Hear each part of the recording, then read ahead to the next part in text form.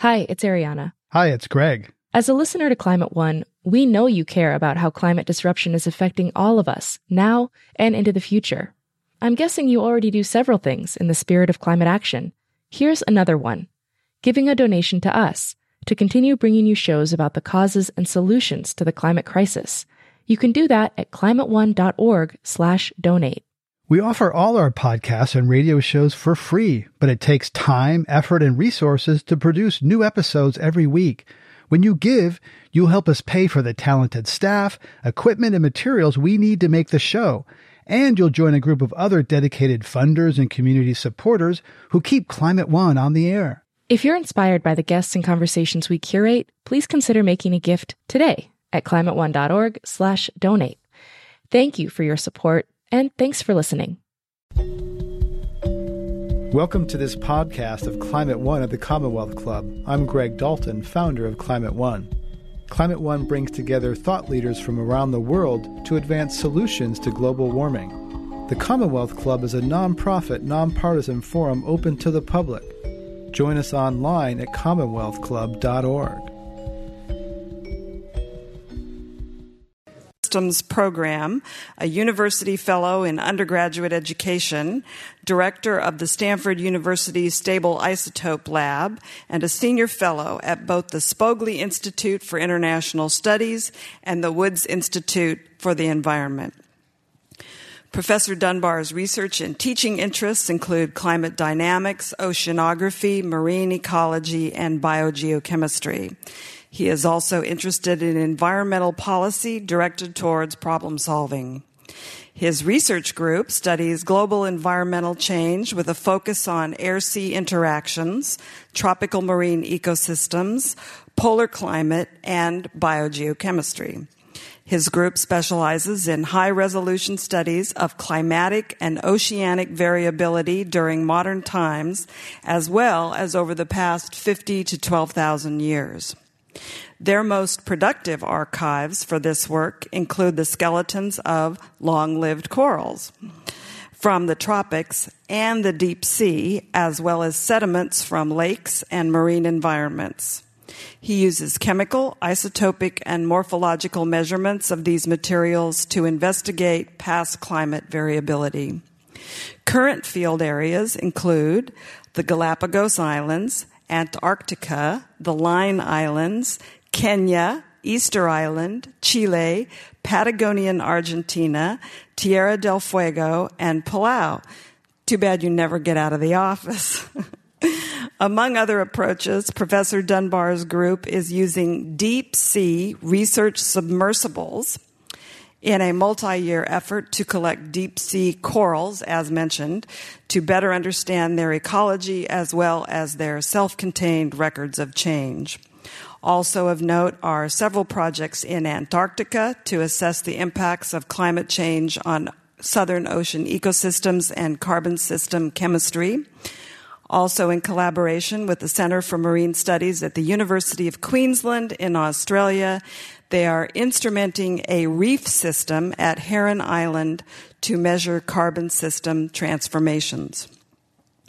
Professor Dunbar received his Bachelor of Science in Geology at the University of Texas at Austin and his PhD in Oceanography at the Scripps Institution of Oceanography at UC San Diego. Prior to coming to Stanford, he worked at Rice University, the National Geophysical Data Center, Victoria University of Wellington, New Zealand, the University of New Mexico, and the University of California at San Diego. In addition to studying the Earth, he appreciates its beauty and is an avid nature photographer. Today, he sheds light on the controversy surrounding the global warming crisis. Please welcome Professor Rob Dunbar.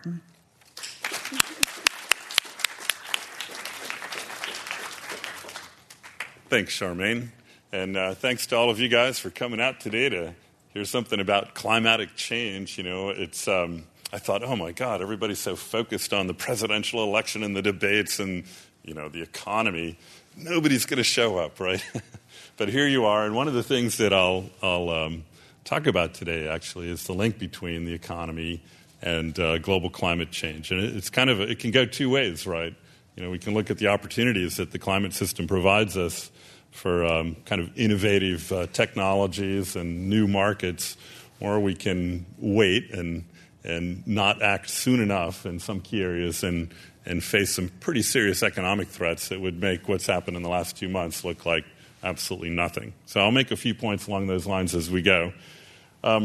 Before we get started, that's my website at Stanford, and what I always do when I give presentations like this is I'll put these visuals up on the website, and they'll be there as a PowerPoint file. Just go there, and there'll be a pointer to the Commonwealth Club presentation, and you can download that and use it as you see fit, share it with friends, or use it for talks that you guys may give as well. And also, I'm an avid correspondent with folks. I spend about an hour a day emailing people that have climate questions. So, don't hesitate to get in touch with me. I'm happy to engage you guys. I'll stick around after the presentation today and talk a little bit as well. But as a beginning, I thought I'd show you the background photo here. It's one of my favorite places in the Antarctic. I've spent over 7 years of my life in Antarctica, in and around Antarctica. Been going there for 30 years now, studying climate change. And this is Deception Island. Maybe some of you guys have been there. It's a black sand beach. The sand comes from an active volcano. And these sea cliffs here, they look like sea cliffs, but they're not. That's ice. That's glacial ice. And it's covered with sediment. What's happening here is that as that ice is melting back, it's a huge glacier falling into the sea. As the glacial ice is melting and the water flows away, what's left behind is the bits and pieces of volcanic eruptions that have occurred over the last many thousands of years, right? It's left behind as this kind of lag deposit once the water melts. And so I come here every 2 years, and I've been doing so for almost 30 years. And each time I show up there, it looks completely different. It's an area in rapid retreat. And this is continental ice, right? We have some pretty nifty tools up our sleeves, ways to study the extent of these glaciers in the past. And what we know is that in the Antarctic Peninsula, these islands out here like Deception Island, the ice has retreated further back now than at any other time in at least 10,000 years, probably in over 120,000 years, right? And that's based on studies from at least 30 sites. Now, this is continental ice. When it melts, it goes into the ocean and causes sea level to rise. So I'll come back to sea level rise in a moment as well. It's an important area ecologically. There's lots of penguins. This is now down in the Weddell Sea. Paulette Island has the largest colony of Adelie penguins in the world. There's almost 1 million birds that live here in one small island. These birds have enormous energy demands, right? They're very active. They have to be able to keep going in this really cold environment. And the density of life there is truly phenomenal. So they have to eat a lot. And there's millions of birds, so they eat a lot of food, a lot of plankton in the sea. And one of the things that's been happening there, what's accompanying global warming, is a change in the productivity of the ocean, and it's actually causing tremendous changes in the standing stocks of penguins and their breeding success rates in the places where they can have colonies. So, we observe it today, and it's certainly been going on for at least 25 years now. So it's not just all about sea level rise and temperature change. There's significant ecological impacts as well. Okay, so a little bit more introduction here. I'm a climate scientist. I work at the intersection of biology, chemistry, and geology and physics. I use oceanic materials, corals, sediment cores. Sometimes I work in ice cores as well to study climate change through time.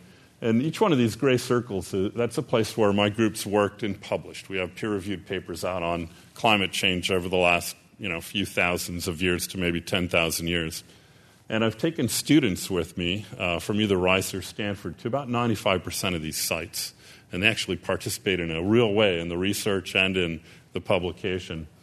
Now, at first, you might look at that and think, oh, this guy likes to travel, And to be honest, I was faced with this decision as an undergraduate student. At first I was a petroleum engineer. My dad was a petroleum engineer, and I took all these engineering classes, and it was fun, But then as an elective, I took a geology class, and we went on this field trip into the hill country of central Texas, and I thought, that's it. I got to get a job where I can work outside, And as a petroleum engineer, there aren't that many opportunities, so I switched, and I do like to travel. But I'm sure I can convince you that these are coordinated arrays. These sites were selected for very specific reasons. And the main reason is this. This map here is sea surface temperature. The red, it shows the warmest parts of the planet. The blue, the coldest parts of the planet. The temperature change between the warmest water and the coldest water is about 30 degrees centigrade. Now, that difference in temperature controls more than anything else all circulation on the planet. Right? The storms, where they are and how strong they are, the major currents in the ocean, the major flow of the atmosphere, the major wind belts. It's controlled by this gradient between the warmest parts and the coldest parts. And as climate changes, this warm area kind of beats like a heart. It expands, it contracts, it expands, it contracts. That's one of the fundamental features of climate change. So one of the things that my group's been doing when we have a transect of sites like this, we're trying to establish the full range of temperatures across this entire warm water region, larger than all of North America, and how that's changed over periods of years to decades to centuries. And we've been doing that for a long time. I mean, that's why I can say we know what's natural on the planet, and that's how we have information that lets us say something different's going on right now that's not natural, and we'll get to that in a moment. As I said, I take students on most of these trips. I've taken over 85 students to the Antarctic now. We go down for periods ranging from 2 weeks to 5 months. It's hard for me to go for 5 months these days because I have 2 boys in high school here, but I used to go for 5-6 months at a time.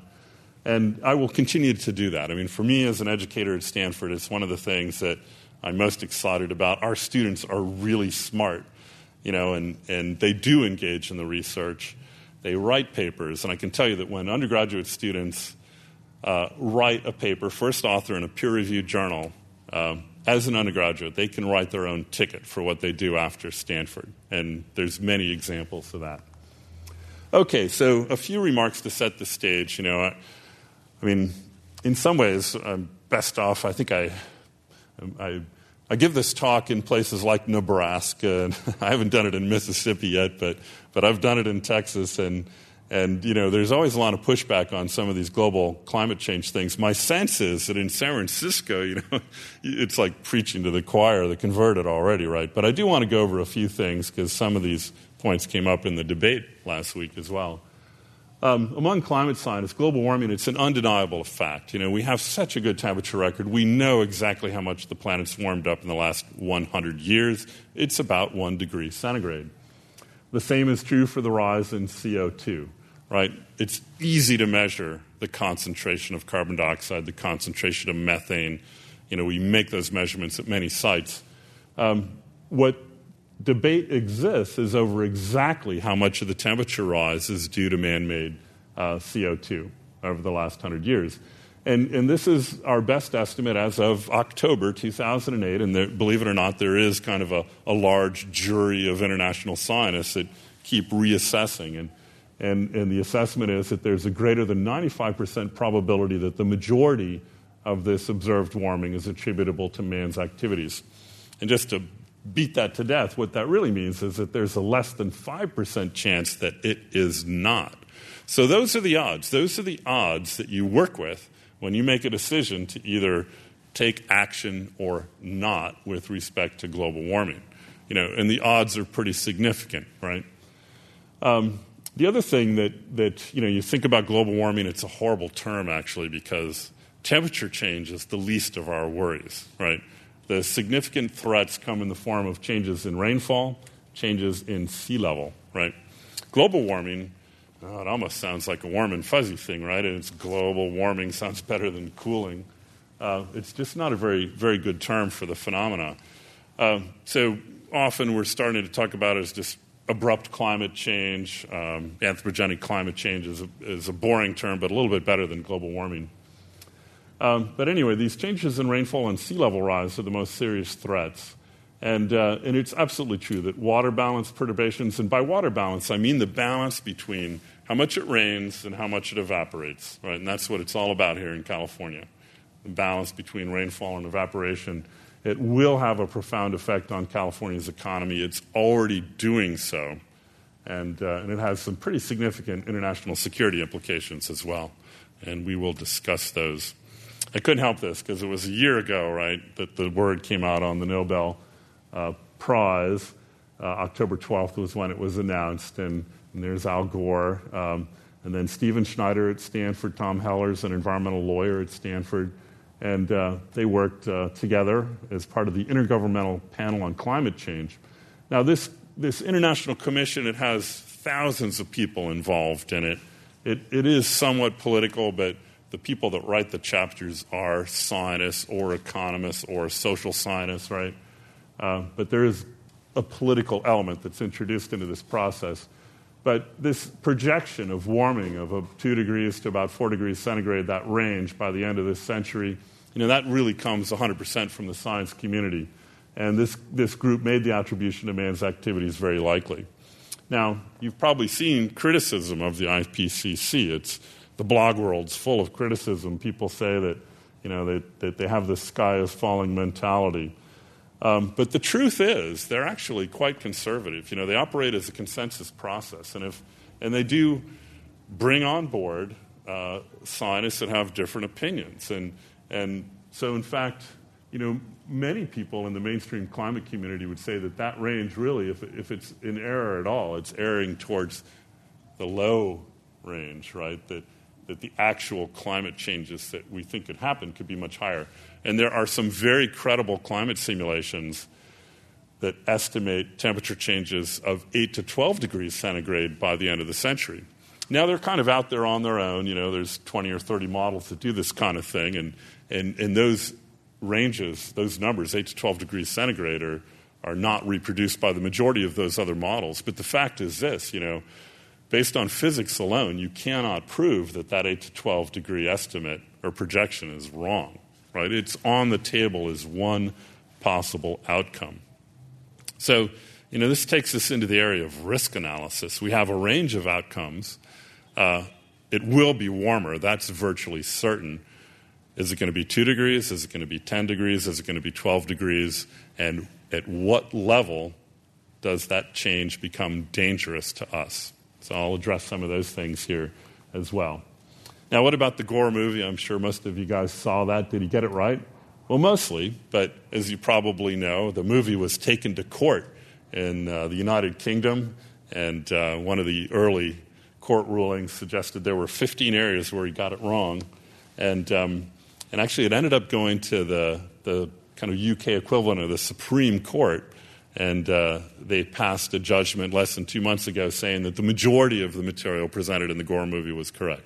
But here's just one example of where he got something wrong. He suggested that the snows of Kilimanjaro would be no more by the year 2020. It's an iconic thing, this snow-covered mountain of Hemingway, right? And the fact is that one of the things we know from doing physical measurements all over the summit of Kilimanjaro now, and there's 29 different glaciers up there, and they're all doing different stuff. That ice is melting faster than ever, but you know what? It's also snowing more than it ever has. And the balance is on the side of the snowfall. The majority of those glaciers are actually growing, even though they're melting faster than before. It's because it's snowing a lot more. And that increase in rainfall right near the equator, that's one of the fundamental predictions of global warming. And the point there is that one site doesn't tell the story. The climate system is very complex, very heterogeneous. It's really difficult to make a firm attribution to man's effects from a single site in a complicated system like this. And we just have to keep that in mind. So I led a Stanford alumni trip. Charmaine and I were talking about this right before the talk. The Alumni Association runs all these travel study trips, and they do tend to be really expensive. I could never afford them. But I did design one that was much cheaper, and it was cheaper because we camped every night. We didn't stay in hotels. And so I led a group of 14 Stanford alumni, and some of them with their kids, up to the summit of Mount Kilimanjaro last year. And we actually camped at the summit at 19,000 feet. Our group ranged in age from 16 to 72. The 72-year-old was a lawyer from Los Angeles. I said, "What did you do to train?" And he said, "Nothing." Right? And he made it to the summit. If any of you guys aspire to do something truly exciting, go to the top of that mountain, and you will learn so much about animals and volcanoes and ice and human nature. Okay, a couple of things that have come out. I mean, here in San Francisco, you've seen articles about this. Warming west is ground zero for wildfires. We had an enormously active wildfire season this year. There were days when the city was blanketed in this haze from the forest fires in the Central Valley. And that will continue and get worse based on virtually all projections of what's going to happen to rainfall and evaporation in the state. That leads to newer headlines, one like this: California took on the energy crisis, now it faces a water crisis. Makes it sound like they're different, but they're not. The single biggest consumer of electrical power in this state are the pumps that move water from the northern half to the southern half. And it's a big number, right? It's something like 30% of the total power output from the state goes into moving water around. So these things are connected. And as the state dries out, right, the need to move water over longer distances at different times will become even greater. So, I mean, power, energy, water are connected more so in California than in any other state in the union. Okay, some of you may have seen this. This dropped off the radar screen pretty quickly in July. You know, we have these things called national intelligence estimates and national intelligence assessments. This was a national intelligence assessment that was done by all of the agencies involved in international security.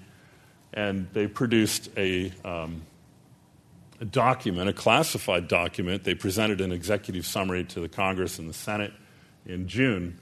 And they concluded that global warming in the next 50 years will have very significant national security implications for the United States. They mainly revolve around perturbation in food supply and water supply, causing entire nations to be stressed and therefore, you know, people turning to fundamentalism and hating the United States and other more developed countries. That's mainly what they're saying, but the analysis goes very deep, and it hasn't been declassified yet. I'm not quite sure why. There's some movements to try to declassify this thing. It seems to me it's something that we would all want to know. What did our taxpayer dollars produce in terms of a study of the national security implications of climate change? And then some of you saw the vice presidential debate. I couldn't decide whether to include this or not, but in the end I thought, you know, I'm going to talk about this topic. And one of the things that Governor Palin said, she acknowledged that human activities may contribute to global climate change, which was almost a first for her, because she's very firmly denied that connection as recently as 3 weeks ago. But she also said that cyclical temperature changes on our planet contribute. And then I think the most telling point, she said she didn't want to argue about the causes of climate change, rather argue about how we're going to, you know, get from here to there and fix it. And Biden, as you may recall, immediately jumped in and said, hey, you know, how can you know what to do to tackle the problem if you don't know what caused it? And we know what caused it, right? So that's still out there on the kind of national stage as a debating point. This is very recent, 2 days ago. As you may know, the European Union, most of the nations in Europe have quietly announced they're not going to make their Kyoto target. And then kind of shamefully, you know, after announcing that, they've come up with some pretty aggressive plans for mitigation of carbon output in the future. And what's happened in the last 1 month alone with the economic crisis in Europe is that most of those countries are now suggesting that we hold off on that we can't afford this double whammy of an economic crisis and having to do these things that have real cost to us, right, for mitigating carbon production. And that's an excellent point. You know, we're facing it here in the United States as well, and it's something that we should talk about. It all comes back to the assessment of risk, right? So one of the ways to understand about that risk is to go to a detailed and careful economic analysis of outcomes. Sir Nicholas Stern did this in 2006. If you haven't read this, it's a great report.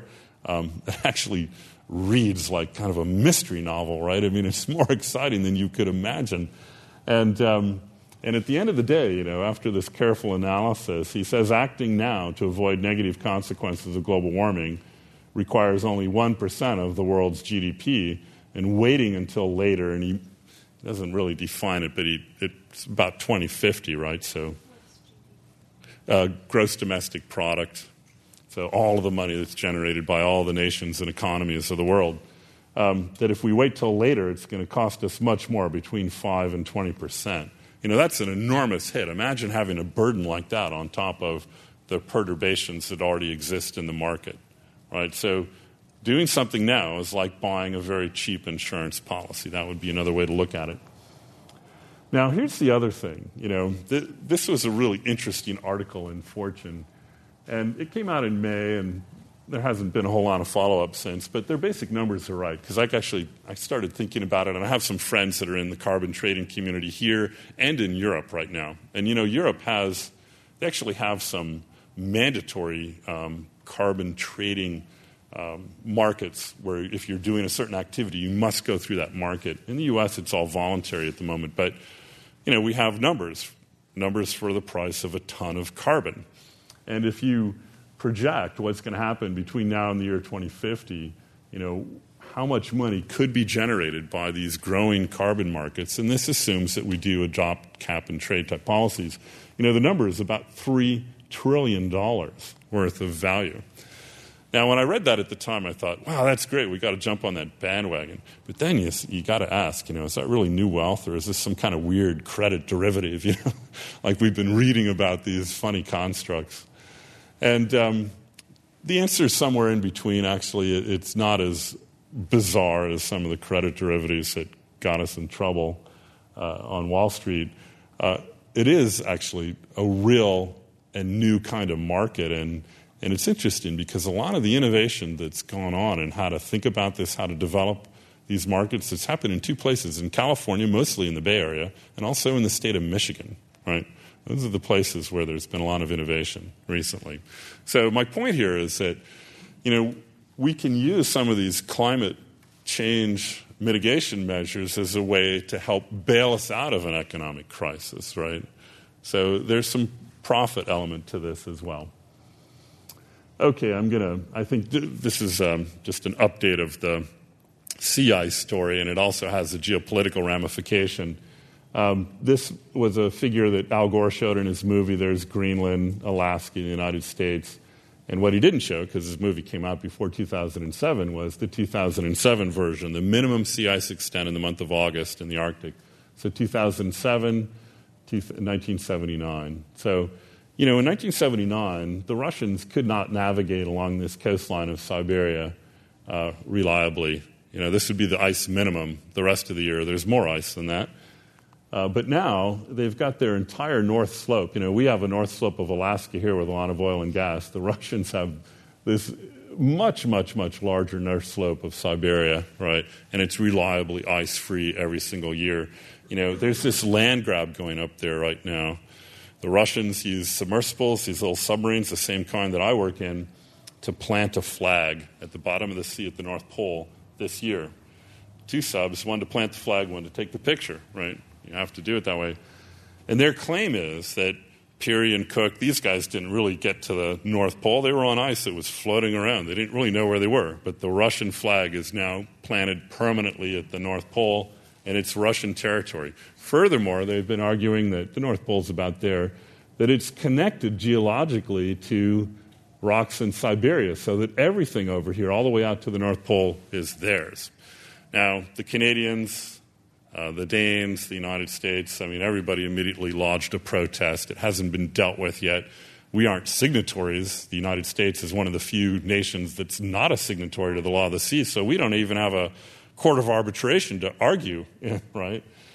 The Russians are doing everything they can to document their claim to Arctic undersea territory, and it's a gold mine for oil and gas and for many other reasons as well. Look at this. The Northwest Passage is open. Not the case in 1979. Now it's the case. Canada announced this year that, sure, U.S. ships could use this passage now, but they're going to have to pay a fee. And the U.S. said, there's no way we're going to pay Canada for our ships to go through the Northwest Passage. So, it belongs to Canada. You can definitely agree that this is all Canadian territory, but it's a sore point.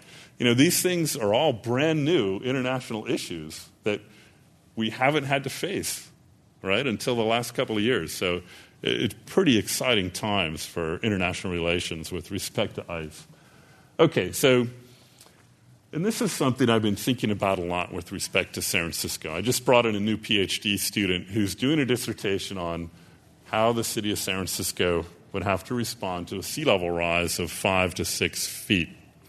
Now, we've had a whole series of sea level conferences recently, and this is actually a conservative consensus view that we can expect sea level to rise 1.5 meters by the year 2100.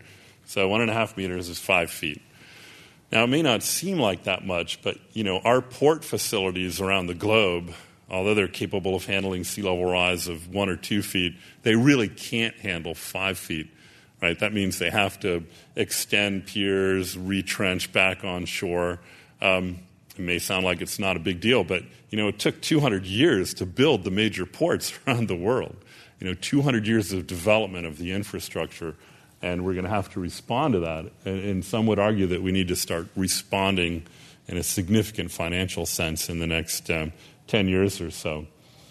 Now, a little bit scarier is the notion that the sea level rise could be much higher. And one of my projects in the Antarctic actually focuses on that, and we'll talk about that science here in just a moment. Here's the city of Auckland, and if the West Antarctic ice sheet melted, which we now expect will happen when temperature gets 2 degrees above what it is today. That's Auckland with a 20-foot sea level rise. Virtually all of downtown is inundated. Now, 2 degrees, right? And earlier I said that's the lowest range of the reliable estimate of temperature change by the year 2100. So if it's higher than that, it's going to happen even faster. The question is, how fast does the ice melt? We don't really know the answer to that. Okay, so I wanted to just say a little bit briefly about arguments against anthropogenic climate change. One that you see all the time now is that the Earth has been cooling since 1998, and I haven't been able to track this one down because it's just not true, its origin, but I see it in the Wall Street Journal all the time. It's cropped up in the Washington Post, mostly in the op-ed pages. Somebody will say, what's with global warming? It's been cooling for the last 10 years, but it's not true. If you actually look at the analyses of global temperatures, we still think 2005 and 2007 are the warmest years globally. And they're warmer than 1998. And, of course, we don't know yet about 2008. Going back in time, some people say there was a time about 1,000 years ago where the planetary temperatures were warmer than they are today, much warmer, some people say. And I work in that community. I study that event. I study what happened in the Pacific, study what happened in Europe 1,000 years ago, and it's just not true. It was relatively warm, but there's many papers that show that the temperatures of the last 50 years are the highest of at least the last few thousand years, right? Another thing is model bashing. It's popular to say that the computer models of climate change are unreliable, and that was true 20 years ago. I wrote a whole suite of papers complaining about models not capturing what really happened. But in the last 10 years, I can't write those papers anymore. They actually do a pretty credible job. And it's because of our investment, international investment in these massive simulations of the global climate system. And those models, when we run them backwards for 1,000 years, I give them a temperature record from Palau or from Australia. And if they run their model backwards for 1,000 years, they can simulate what I actually see. And so then I say, well, that looks pretty good. Why don't you go ahead and run it into the future, right? And then they do so, and that's where we get some of these projections of temperature change. But in the last century, they can only do a credible job of reproducing observed temperatures if they include the man-made trace gas effects, carbon dioxide. So, that's a pretty powerful argument these days. This last one, we read this all the time, too. I get a lot of emails suggesting that we're all in cahoots, that, we do this to stir up fear, and we're trying to raise money, and, we're bowing to peer pressure. And it's, it just doesn't work that way. I'm a trained scientist. We are trained to be sharks, right? We are sharks. We are trained to tear other scientists apart. If I can prove that so-and-so that published his article in Science Magazine or Nature is wrong, that's a home run for me. So we are always very critically evaluating each other's work and each other's proposals. So when scientists start to come to a consensus view after a period of 20 years of kind of feeding frenzy, there's probably something going on there that's real. And so, I mean, this is a specious argument. Okay, the ice core data. You know, and Gore got criticized for this in his movie because he talked about how the ice cores from Antarctica and Greenland show temperatures going up and down and carbon dioxide going up and down. And it's been popular to say, but really, when the planet starts to warm up, temperature changes first and CO2 follows, that there's this lead-lag relationship. And that's actually an irrelevant argument because no scientist has ever suggested that the ice ages on this planet were caused by big changes in CO2 as the trigger. You know, we've always made an attribution to these small changes in the orbital parameters, as the Earth's orbit becomes more egg-shaped versus a circle back to an oval.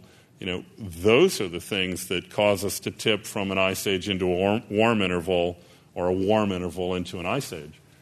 The problem has been that those changes are really tiny, and for many years we couldn't figure out how these tiny changes in sunshine, you know, could cause an ice age. Well, it turns out CO2 is the amplifier, and it's the only way we can predict what happened with ice through time on the planet.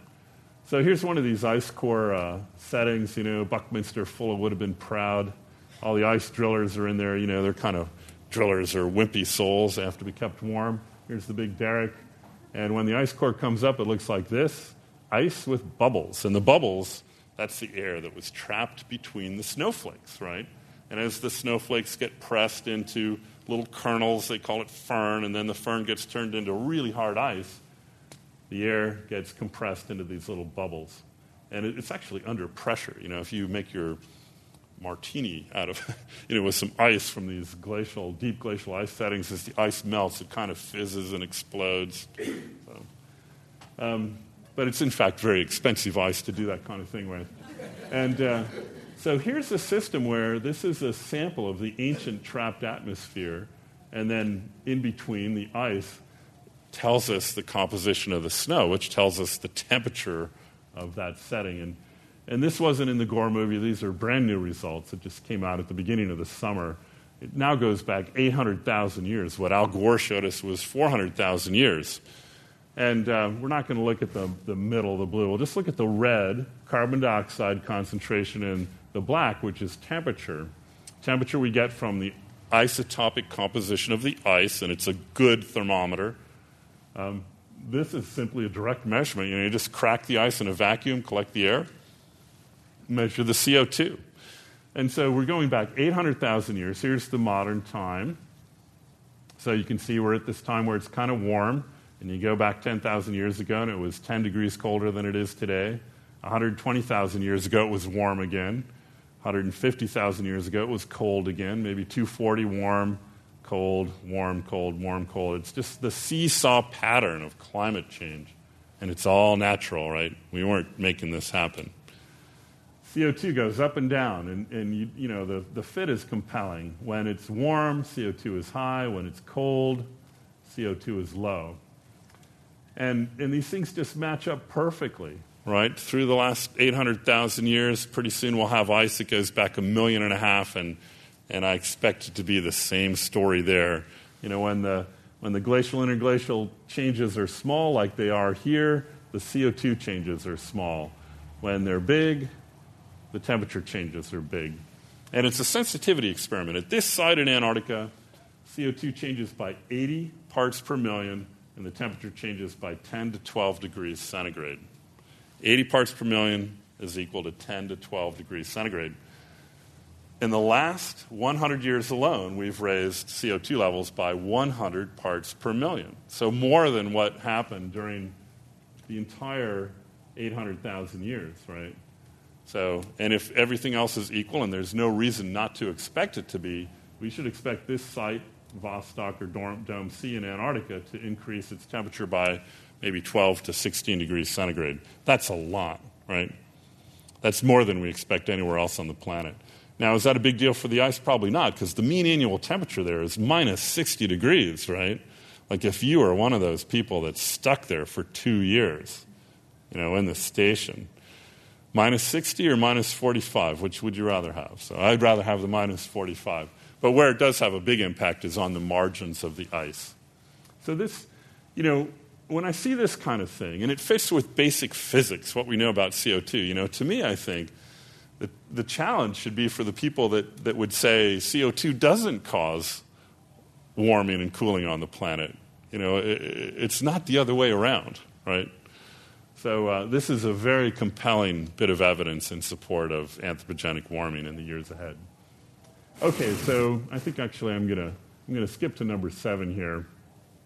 Another thing that people have said, and this is what Sarah Palin brought up in the debate, was that it's all natural variability, that it's things like volcanoes, the El Nino cycle, sunspots, that these things are dominating the climate system, and that our contribution with CO2 gas from fossil fuels is really pretty minor compared to that.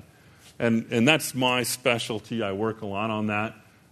There are many natural causes of climate change, these exchanges of heat between the ocean and the atmosphere. When we have a big El Nino, it can raise the global temperature 0.5 degree centigrade. I mean, that's a huge amount because a lot of heat leaves the ocean and goes into the atmosphere. Really large volcanoes can cause the planet to cool down 1 or 2 degrees. I mean, that's a big effect as well. The day after tomorrow scenario where the North Atlantic current stops, that thing really happens. It's happened over and over and over in geologic time, and we know its magnitude. And finally, we know that the sun's output is not constant. It does vary. So these are all natural forcers of climate change. Then there's all these human-induced causes. There's changes in land use. When we cut down trees, it changes the reflectivity of the surface. It changes how much moisture is held at the surface. There's aerosols from industrial activities. And then there's trace gases. We talk a lot about carbon dioxide, but it's also methane, ozone, oxides of sulfur, and nitrogen. And here's the thing.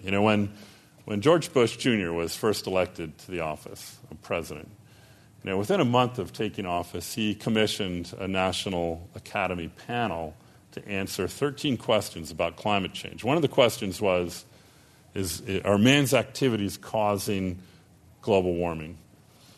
And it sounds like an easy question. It's certainly a short question. But think about the difficulty in answering it. Because if you're going to make an attribution to, say, to CO2, you actually have to know something about all of these other things here, land use change, aerosols, and all of these natural forces of climate. So it actually took them about 6 months and the work of about 100 people to come up with an answer. But, 7 years ago now, they came back and they said, yeah, it looks almost certain, right?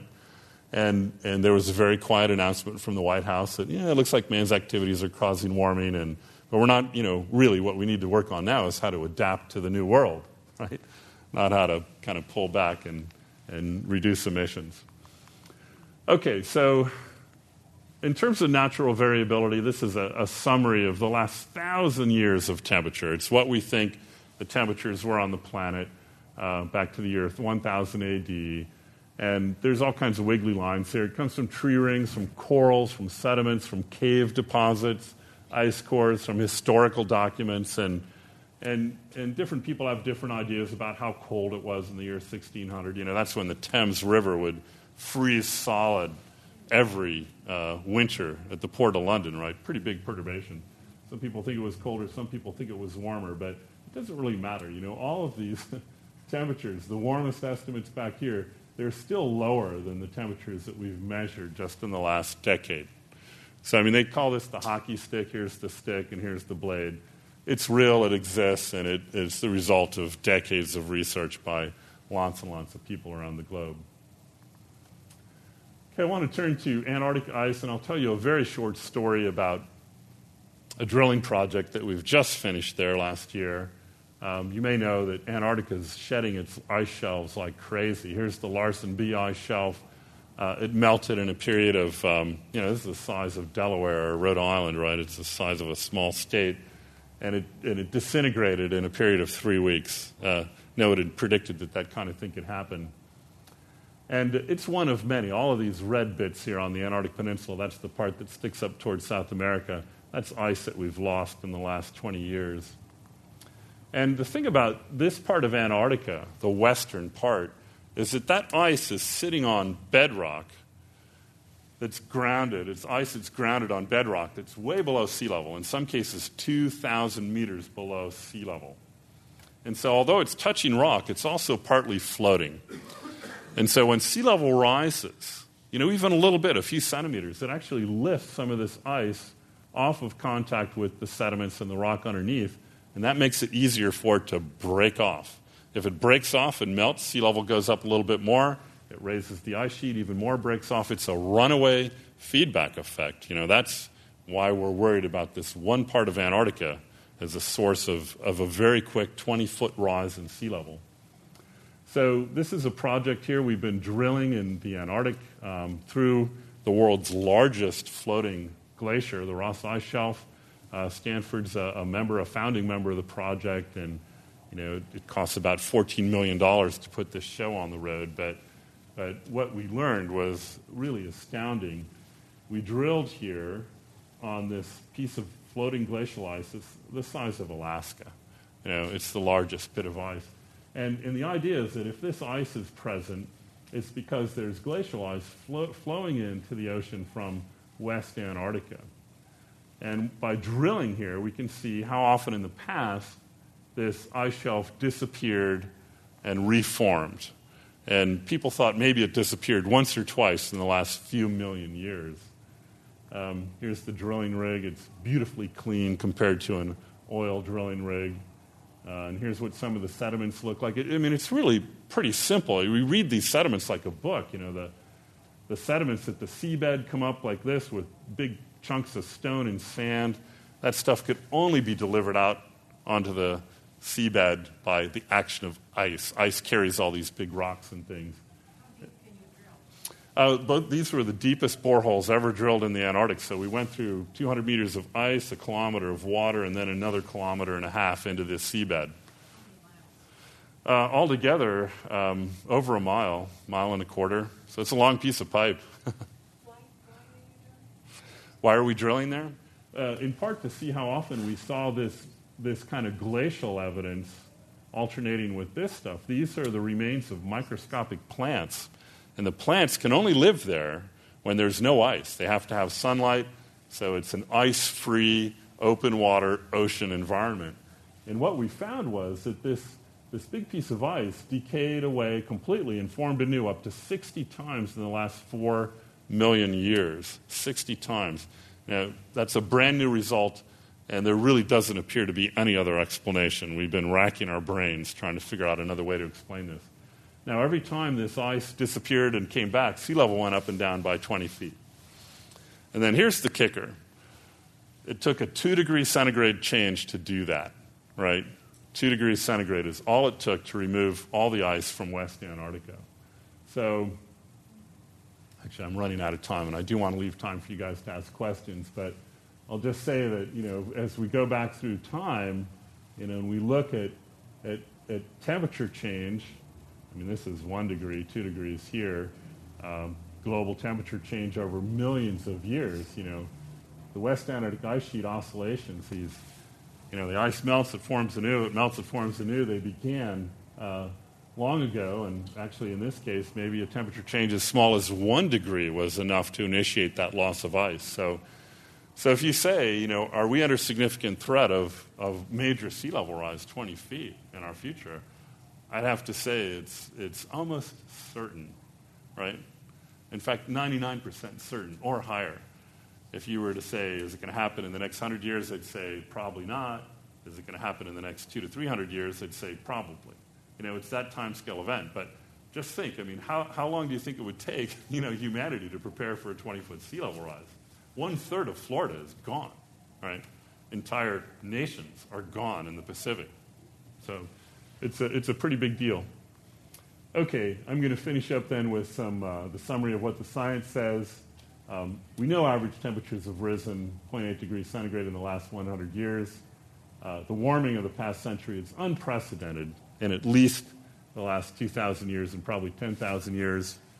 The simulations of ocean and atmosphere physics, they can only produce the temperature record that we observe with thermometers over the last 100 years by including fossil fuel CO2.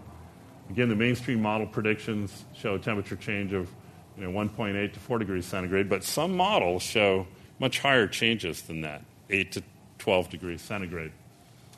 The projected changes in rainfall and sea level rise pose the greatest challenges, and certainly the changes in rainfall pose the near-term, short-term national security risks for us. And so the important question for policy right now is the risk of dangerous change, climate change, sufficiently large that we take significant measures now to mitigate our exposure. Well, you could probably guess where I come down on that question, right? I think it is. If you think about things that we should do in California, about half of our emissions come from the transportation sector. It's larger here than in many other states. So, and most of that's personal transportation. So we have an immediate method or vehicle to reduce our emissions. Electricity consumption, if you look at the per capita electrical consumption in the state of California over the last, 40 years, we were tracking along the United States average until the early to mid 70s, which was our first kind of call to crisis, right? And the state tightened its belt. And in fact, our per capita consumption hasn't gone up. Our total consumption has, because the state's population has grown. But, what this tells me is that California is different from the rest of the nation, that we do have the will and ideas and technologies to, if we can flatten this out, we can also make it drop down, right? And it's happening now. The Department of Water and Power in Los Angeles, and they provide water and power to 5 million people, they set a target of 20% renewable power generation by the year 2011, and they're going to make it. They're already at about 12%. It's very ambitious. They're also reducing domestic power consumption. They sent out compact fluorescent light bulbs, I think a pack of 4 to every ratepayer. That's kind of a scary thought. Like, can you imagine the U.S. Postal Service with, 20 million light bulbs with mercury in them? Kind of boggles the mind. But, they're thinking the right way to provide these for free, right, and also provide the recycling programs, but just to get people starting to think that way. So we can do things in California that other parts of the nation can't. The state actions, as you vote for one initiative or another, or politicians that support things like the Pavley bill, Jen Pavley, the West Coast Governor's Global Warming Initiative, which was really a landmark initiative. And then most recently, Assembly Bill 32, the California Global Warming Solutions Act, where California actually signed on to achieving a Kyoto target of its own. And we actually stand a pretty good chance of making it, in part because our economy tanked, right? It's tanked on 2 different occasions in the last 7 years, but, so it's not like we're growing aggressively and yet we're deciding to cut way back on emissions. Our emissions have stopped for a variety of reasons, not just altruism. Personal actions, you got to like this poster, right? Hummer came out with this ad, does well at the polls, and somebody wrote in, does well at melting the polls, right? But it is your most important personal climate decision. And, of course, all these Energy Star things that you can do, compact fluorescents make a difference, getting an energy audit for your house and trying to get something like that done for your workplace as well. We've done all this stuff at home, and it actually makes a pretty big difference, I've got my boys doing energy audits on a monthly basis now, and their allowance depends on the fact that we're reducing our energy. So, and I have one more short slide after this one, but, at Stanford we have this Woods Institute, and there isn't a single solution. It has to be a really broad portfolio, because we don't know what's going to work, right, or how well it's going to work at this point in time. And so, obviously, the low-hanging fruit is energy efficiency and conservation. It saves us money. It's not that hard to do. How could anyone not want to do that? And we can make enormous gains through efficiency and conservation. Energy source substitution wherever we can, kind of solar for fossil, methane for coal, diesel for gas. The regrowth of our nuclear power industry, it has to happen. I believe that very strongly, and I think we can do it safely. Renewables, major investment in wind and solar, which is happening aggressively in California, particularly in the LA Basin region. We also have learned a lot, actually, about how to manage our agricultural fields so that they take up carbon for 10, 20, 30-year time periods. And that's actually a big deal. And it doesn't cost a whole lot. You just change crop rotation, you change the timing of fertilizing, and all of these things. CO2 sequestration. that's happening now in pilot plants, and we're going to continue doing that. There's a lot of research going on at Stanford right now about carbon sequestration, capture and sequestration, and it'll be a big part of the next 50 years. And the reason is this, that it took over 120 years to build our fossil fuel-based energy infrastructure.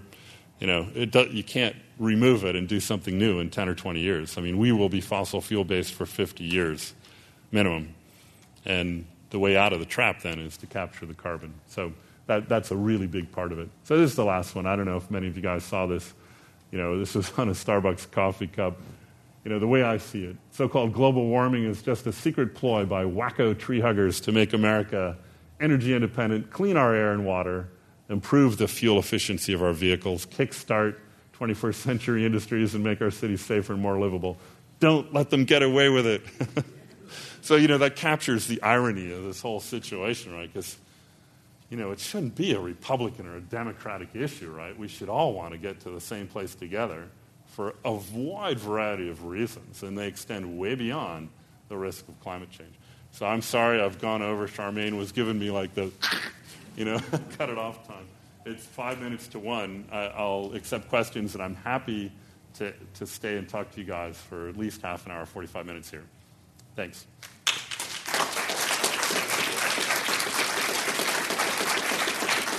Let's see. Start. As you talk about renewable energy sources, wind or nuclear or some other scheme, there are competing voices. The simple one is don't build wind generators because they kill birds. How do we resolve these competing, very legitimate concerns? What's more important, electricity or birds? Or you take any one of these. And I don't hear or read the dialogue between those competing forces. Right. Now that's a good example. It doesn't have to be a either-or situation. There's some basic rules you would follow. You don't build wind generating towers and flyways, and we can take cues from other nations. I've consulted for the government of New Zealand on their wind generation system because that was a big deal for them. But they went to these very large but very slow-moving turbine blades that don't have an impact on birds in that setting. And they've had them in place now for over 5 years, and they've got the bird studies to show that there's turbines that are dangerous for birds, and there's turbines that either are not at all or are much less so. And those are the technologies to go with. I mean, the new towers that are in place in kind of the eastern end of L.A. are of that kind. They're massive, and they have these big reduction gears. They are not quite as efficient at generating power, but the blade moves slowly enough that birds can make their way through it. But who's stimulating the discussion on those trade-offs in any one of these fields? Yeah, well, that's a good point. I mean, the problem is that all of these environmental issues related to energy have kind of dropped into the background. I mean, we have fora at Stanford, public forum, discussions where all these issues get raised, and they're open to people to come, and we invite legislators to come and people in the energy industry, and these things are falling off the radar screen because of the economy, the war in Iraq and Afghanistan. There is a burgeoning kind of publishing industry now, so many more new journals on green technologies and new journals that are available for the lay public. And you can find actually a lot on the web related to turbine technologies. A lot of it is, Germany's 12% wind-powered now, and they're a nation of bird watchers. So they fought those battles and won them 5 years ago, and that summary exists on the web. If you email me, I'll send you some pointers to that. Brian. Earlier, Rob, you mentioned the evolving carbon market as being an economic stimulus and a source of new revenue. Have you heard anything recently in terms of carbon protocols being changed that would allow, for instance, the state of California to sell carbon credits and then reserve forest lands at the same time? I've heard there's been some change in that direction. Well, I mean, AB 32 is going to lead us into the direction of carbon trading internal to the state. I'm not aware of the details, what's happening right now. Given your involvement in the Santa Cruz Mountains, you probably know more about that than I do. But I think, credits for good land management of our wildlands as well as the agricultural developed lands, has to be part of the mix, right? I mean, that's a huge carbon reservoir. The terrestrial living carbon biomass is, it's over 10 times the amount of CO2 in the atmosphere. So if we can manage that, we're going to do a good thing. Let's see, in front here. I didn't understand, you mentioned rainfall and I think some other things that, how are they a national security and issue? And so I believe that climate change is mostly man-induced, but you also talk about those volcanoes and the way the ocean circulates. Yep. And rainfall, but isn't a lot of these weather changes also coming about because we're putting out so many Okay, emissions? there were two questions there, really. One was, how does the natural variability factor into how we think about the trajectory of anthropogenic climate change? And then the other one was, what's going on with rainfall, and I talked about evaporation and international security. So let me do that one first. The idea there is, think about Java. It's an island about the size of California, but much higher population, 100 million people, maybe 110 or 120 now. It's very densely populated. They're very much dependent upon rice and local agriculture for food, and it's an Islamic state, right? Indonesia. And, one of the first order predictions of global warming is that Java will become much drier. 20, 30, 40% drier over the next 20 to 30 years. There's a lot of places where we make a projection like that, like we think the central U.S. will become drier. But our level of certainty is not as high as it is in the case of Java. What's going to happen at Java, it's going to very much simulate an El Nino warming event. And during El Ninos, Java dries up and catches on fire. Same thing in Borneo. And so, what happens when on the face of this kind of long, steady warming causing Java to get drier and drier and drier at the same time that their population is increasing, and then they have a big El Nino, and then there's 150 million people on the verge of starvation. That's the source of the security risk for the United States, right? Because people don't tolerate those conditions, especially when it's of that magnitude. In India, in 1888, it's the most famous failure of the monsoon. And it's not like it didn't rain at all, but the rains came late and they were relatively weak. 2.5 million people died of starvation, and it was a time of just major civil turmoil in India, right, under British rule at the time. Some of the projected changes involve much larger populations and involve nations with armies, and so that's what we worry about. And that's what I said just a couple of seconds ago speaks to your other question. If you think about global warming as providing this long-term trajectory into a warmer and different world, also on top of that are the extreme events, right? Changes, a big volcano causes it to be cool and dry, or a big El Nino causes it to be hot and dry, that exacerbate some of the extremes in climate. And so, a fundamental and very believable prediction made by all the models that project our greenhouse future is that climate extremes will become more frequent and more profound, that the droughts last longer and they're more severe, that the high temperature events last longer and they're higher temperatures. And that's the peril that we face. Let's see, right there, sir. Isn't it true that the melting of the Arctic ice pack, where we changed that reflective surface of such a huge part of the world into a black heat-absorbing surface, it's going to have massive impact on at least northern hemisphere weather? Yeah, that's part of they call it polar amplification, that, as geologists, people that study climate change over many timescales, one of the things that's always true is that when the planet's warming up, it does so much more so at the poles. When the planet's cooling down, it does so much more so at the poles. And part of it's that reflectivity feedback that you just described. It operates with glacial ice and sea ice. Ice, be it freshwater ice on land or ocean ice, saltwater ice, is white. It reflects light. So when you're growing ice, you're reflecting ice back into the space, reflecting heat back into space. It gets colder, you can make more ice, The opposite happens when the ice is melting. And so one of the reasons that it is a reliable prediction that we'll have ice-free conditions in the central Arctic basin at the North Pole by the year 2013 is that it's so open now, like this year's a case in point. Half of the Arctic was completely ice-free in the month of August, and that water absorbed a lot of heat because it's dark that it used to not be able to absorb when it was covered with ice. And that heat is still there. And some of that heat will still be there a year from August and 2 years from August and so forth and so on. That's the runaway feedback effect, and there's no doubt that the North Pole will be ice-free within the next 5 or 6 years. Let's see. We'll do you, and then we'll get to you, sir. About a year ago, we had a Commonwealth of Danish economist, Bjorn Lomborg. Oh, yeah.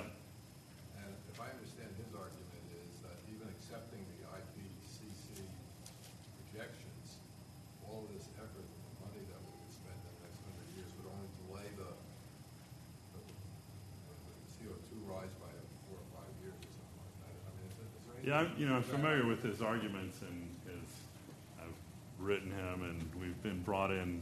I've never been able to debate him, and I've asked to do so, but the New Zealand government brought us in back to back. He spoke one day, I spoke the next day. I asked to go second. There's a certain logic there where I agree with him. If we say, God, look at the 1 billion children that don't have access to clean drinking water, and they're at risk of dying in the next 2 months from dysentery, should we put our money into a massive capital campaign to provide clean drinking water, or do we do something that has this incremental benefit 20 years out in terms of climate change? Well, I want to save the children too, right? I think he has gone a little bit too far, because we need to do all of those things. And I think he does not accept the Stern Report analysis that if we act now, it costs a small amount of money, and if we wait a few decades, it costs a massive amount of money, that it has this almost untenable impact on the global economy. He uses different economic models, and most kind of mainstream economists disagree with the numbers he uses, right, to come up with his arguments. I'm not an economist. I've been trying to learn what I can, but not at his level. And so, my view is that he's an end member, suggesting that if you do the cost-benefit analysis, we're better off addressing other challenges right now. And that more of the mainstream view would be there's a lot of challenges, and this is one that we need to start hitting on right away. Now, and he's never factored in the potential for economic growth in terms of the development of green technologies. Right? He doesn't live in Silicon Valley. If you live here in the peninsula, and you see what happens, and you think about, there's a couple of startups now that are, you guys may know this already, but 10% of the carbon dioxide emissions come from the production of cement, right? So 10%.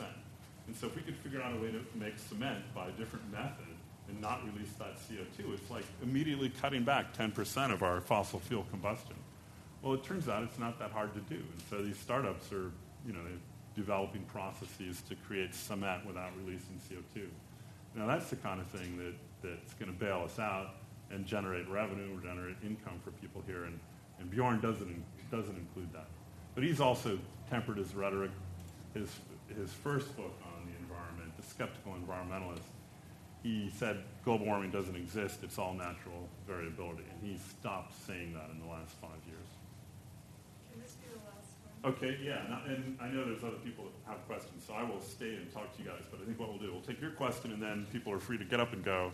And I'll stick around and talk to you guys.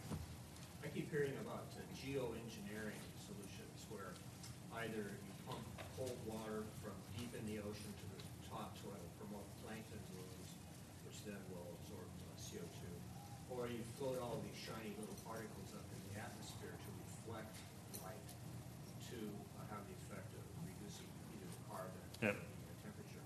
What's your take on that? Is that something we should be thinking about?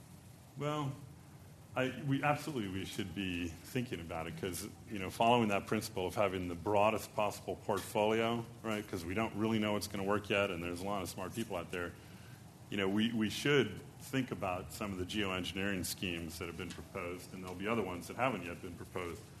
But I will say this: one classic example of a geoengineering scheme running its course was it affected two companies here in the Bay Area, Planktos and Clymos. Planktos failed after acquiring very large investments, tens of millions of dollars, and they were getting credits from these voluntary carbon offset markets. And their plan was to put iron in the ocean and have plankton growth stimulated by this vitamin. Iron acting as a vitamin would cause the plankton to grow more prolifically, and they would suck down carbon and then it would be out of the system. Well, it turns out it doesn't really work that way. They do suck it down, but then they die in a month or two and it goes back up into the atmosphere. And so there was a fundamental flaw. It's not necessarily the death knell for that overall process. There's one other company pursuing it, but invariably these things are much more complex and more costly than is initially supposed by the originators of the idea. But, we really do have to search out every possible mechanism to help us here. Not to mention the law of unintended consequences. Exactly, yeah. I mean, if you mess with ecosystems on an oceanic scale, it will have other consequences for other organisms that live in the sea. So, and we don't understand how that works yet. So, all right.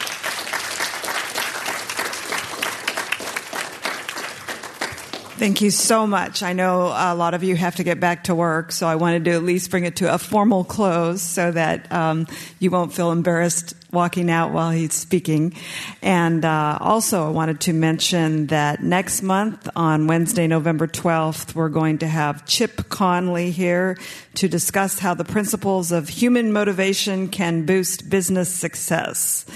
Maybe in the world of renewable energy technology. I don't know if we can make a connection there, but thank you all for coming and join me in thanking Professor Dunbar.